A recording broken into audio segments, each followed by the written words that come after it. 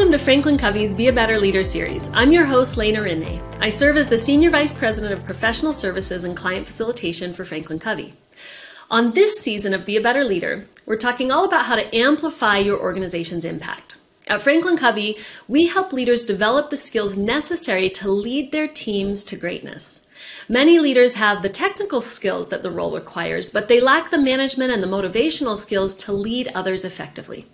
In this episode, we'll be talking about how to amplify your organization's impact as an unofficial project manager and how we drive collective action and deliver results. In today's world, everyone is an unofficial project manager at some point. We all have projects and deadlines we're trying to hit that directly impact our goals, and we're the ones that are coordinating and checking those boxes. So here with us today to talk about how we can continue to make the biggest impact in our organizations is Franklin Covey's Vice President of Content Development and co-author of Project Management for the Unofficial Project Manager, Corey Kogan. Corey, it is amazing to be with you today. And you too, Lena. Thanks for having me. Thank you. Corey, it really is truly such a pleasure. So it's fair to say that virtually everyone in today's world has some element of their job that's about delivering projects, right? Because it's something that has a beginning and an end. You tie the bow, you submit it. So this isn't just about project management as much as it is about being unofficial project managers ourselves. Can you tell us a little bit more about that? Yes, certainly. It's such an important thing for leaders and everybody to understand is that we are all knowledge workers. We're paid to think, to innovate, create, and execute, and we make things. And over the last few years, through the pandemic and everything, we've had to reconfigure everything. And whether you are a formal leader or many people on your team that are either leaders as well or individual contributors, we have found that in many cases, 70 to 80% of their work is about projects. Most of my work is projects, and being, a part of content development. And if we look at our signature on our email, or if we still carry business cards, our title is not project manager. That's right. But it is the bulk of the work that we do. And the interesting thing, we've moved into being a project economy. Mm-hmm. And it's actually quite cool to be good at projects in this day and age, the amount of projects that are being done. And what the statistic that goes along with that is, as exciting as that is, project failure is very high. So high. In the 65% range. So for unofficial, for any project manager, but for unofficial project managers, you can imagine with not a lot of training, the failure rate is high, and that causes a lot of problems. One thing you said that's resonating with me is I think sometimes as leaders, we don't even see what we're doing as projects. I mean, there's one thing to keep the engine running, and we just we're just running this engine. And I have a team of 100 that I lead. And I think before learning some of this content, I didn't even realize that much of the work I'm doing is projects. We just don't always even talk about it in those terms. Yeah, right. We've evolved into project managers. And I like to say that we are scarred, unofficial project managers, because everybody on people's teams, leaders that are listening, you and your teams, very talented. That's why you give them these jobs to do. Lena, that's why you get things to do. It's like, let Lena do it. She can get it done. And you push through it. And what we've learned over the years is that the official project managers, the PMPs as they're known, have been trained in project management skills to some degree, and they're getting better trained in it today. But unofficial project managers have just pushed through with no training. So we're a little scarred. And once you learn some things, it really is amazing how you unleash potential of yourself and of people on your teams that are leading projects as well. I definitely feel like I have some battle wounds myself from various projects. But one of the things I love about this is that it is a tangible, learnable set of skills. So I feel really grateful, Corey, you've mentored me in this and many other areas throughout my career, but let's get a little bit tactical. So with our limited time, we won't be covering all of the things, but let's go through a couple of things that as a leader, or even as we're calling it unofficial project manager, where do I start? What do I need to know? What are the highlights? Can you walk us through some of that? Yes. So again, we don't have a lot of time without getting overly detailed here. What we've done is we've taken the best of both what is known as waterfall project management, which is if you're building a bridge, it's a waterfall, it's step to step to step, right? And agile project management. So if you think agile organization, a lot of the leaders, we need to be agile and all of that. We've taken the best of that to put it into a process that works for unofficial project managers. And it really starts with an overarching mindset or success formula that value plus people plus process equals success. And I mentioned the official project managers because a lot of, their learning would be process. And over the years now, it has had to be people. How do I engage people? And now, particularly with Agile, how many projects do we know that started that didn't finish or that were done without providing value to a company? Value is front and center key. So value plus people plus process is where we start. And can I clarify for many of our listeners, perhaps that didn't know this as I did not. When we say agile, that's something that we often hear in the context of official project managers. But can you tell us does that just mean that we're dynamic and changing all the time? Help us define agile.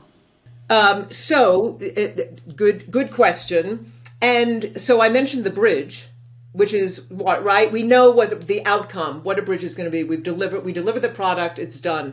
With Agile, which actually came out because of software development, and if you know the term sprints, what it is they write code, they'll run it by the customer, they'll get feedback, they'll make changes, and they're building value as they go. So that they understand all of that by time they deliver the product. And so Agile is just being flexible, adapting to change, and working closely with your constituents to understand how to get to the best outcome, the highest value. So very flexible to get to the end of the project versus here's a scope, it can never change, and we're going to get, a product delivered. Thank you. Thanks for letting me clarify. I think whether we are doing Agile or waterfall, there are some kind of key mindsets that we need to adopt as we're implementing on projects. And perhaps for Agile projects, it's more flexibility as well. Okay, yeah, so and just so you know, we're not dealing with the software developers. That is, a whole nother area. Unofficial project managers like us, we're building marketing campaigns and learning and development programs and new processes for a remote workforce and stuff like that. So it's a little different. So that's why we use the best of both waterfall and Agile. That's it. Thank you, Corey. Okay, so you gave us the formula, important place to start. If we look at the process piece, again, this is where many of us as unofficial project managers just have no process, right? We're tracking it in Excel, we're making sticky notes, we're trying to follow up by email. Give us the key overview, what's the big picture thinking around process that we should be aware of as unofficial project managers? Okay, so I will do that. And so again, we're always thinking about value. Why does this project why does this project matter to the company? People, I need to have informal authority to have people volunteer their best efforts to the project, and then the process that works through. So the process that we use, and by the way, don't sell yourself short because we intuitively do this sometimes, but we put labels to it, we give it names. So we need to scope the project. We need to talk to key stakeholders. We need to have clarity around what the project is, get good at asking questions, really, so we get real clarity on what it's going to be. And then the second step is we need to plan. We need to understand and uncover all of our risks. And what you're referring to with the sticky notes in Excel is we need a project schedule. I strongly encourage people, we're not going to do it here, leaders to learn the project management principles around dependencies and durations. They're not hard, but everybody's in Excel because they don't know those principles. And once you get good at understanding that and you use a project management software, anyone you want, it allows you to strategically manage that project to a good soft landing. Really amazing. So we need to plan. The third step, and this is where Agile really comes into play, is engage. That we need to engage our people, right? And how do we, when we say there's 5 behaviors, you need to demonstrate respect, you need to clarify expectations, you need to extend trust, you need to practice accountability, and I left one out, but there are 5. But you need to listen, a lot of people never wanted to be in leadership, and there's a lot of leadership behaviors out there, and our feeling is if you can just, master or get really good at these 5, you really will invite people to the party in a way that they're going to want to work with you. And so we need to engage people who really want to give the best to the project. And then the next step is track and adapt. Agile, change. There's going to be changes. We need to have feedback loops along the way. So we're making sure we get the feedback that we need and not go crazy with change, but make sure that we're doing the changes that provide value. And then last step, we must close the project. So if you've ever worked on a project that started and never ended, you know what I'm talking about. But we need to close the project. We need to celebrate success. We need to document lessons learned and archive everything. So next time we start that project, we have an excited team that wants to work on it, and we're not starting from scratch. So that's the process. It's amazing. Thank you for the quick overview. Again, I think what's brilliant about it is you've developed, it is simple and it's something you can learn, like the skills are learnable. And yet it's really what drives the project success. Again, when you mentored me on this to begin with, it was night and day difference in how I was delivering, even with some of the simple things you mentioned. Not everyone starts a project with the key stakeholders identified or interviewed. So it's these small things. And of course, in the book and in the work session that we offer, you go into a lot more depth, but just really meaningful to get the overview. Good. So thank you, Corey, for being with us today. It's always such a pleasure. Thanks for all the great work that you're doing. Well, thank you. And thanks for doing this. And I hope we helped amplify our organizations out there. So thanks, Lena. Thank you. Successful project management is about getting people to work together and volunteer their best efforts. When leaders incorporate project management best practices as part of their own strategy, they achieve consistent and exceptional results.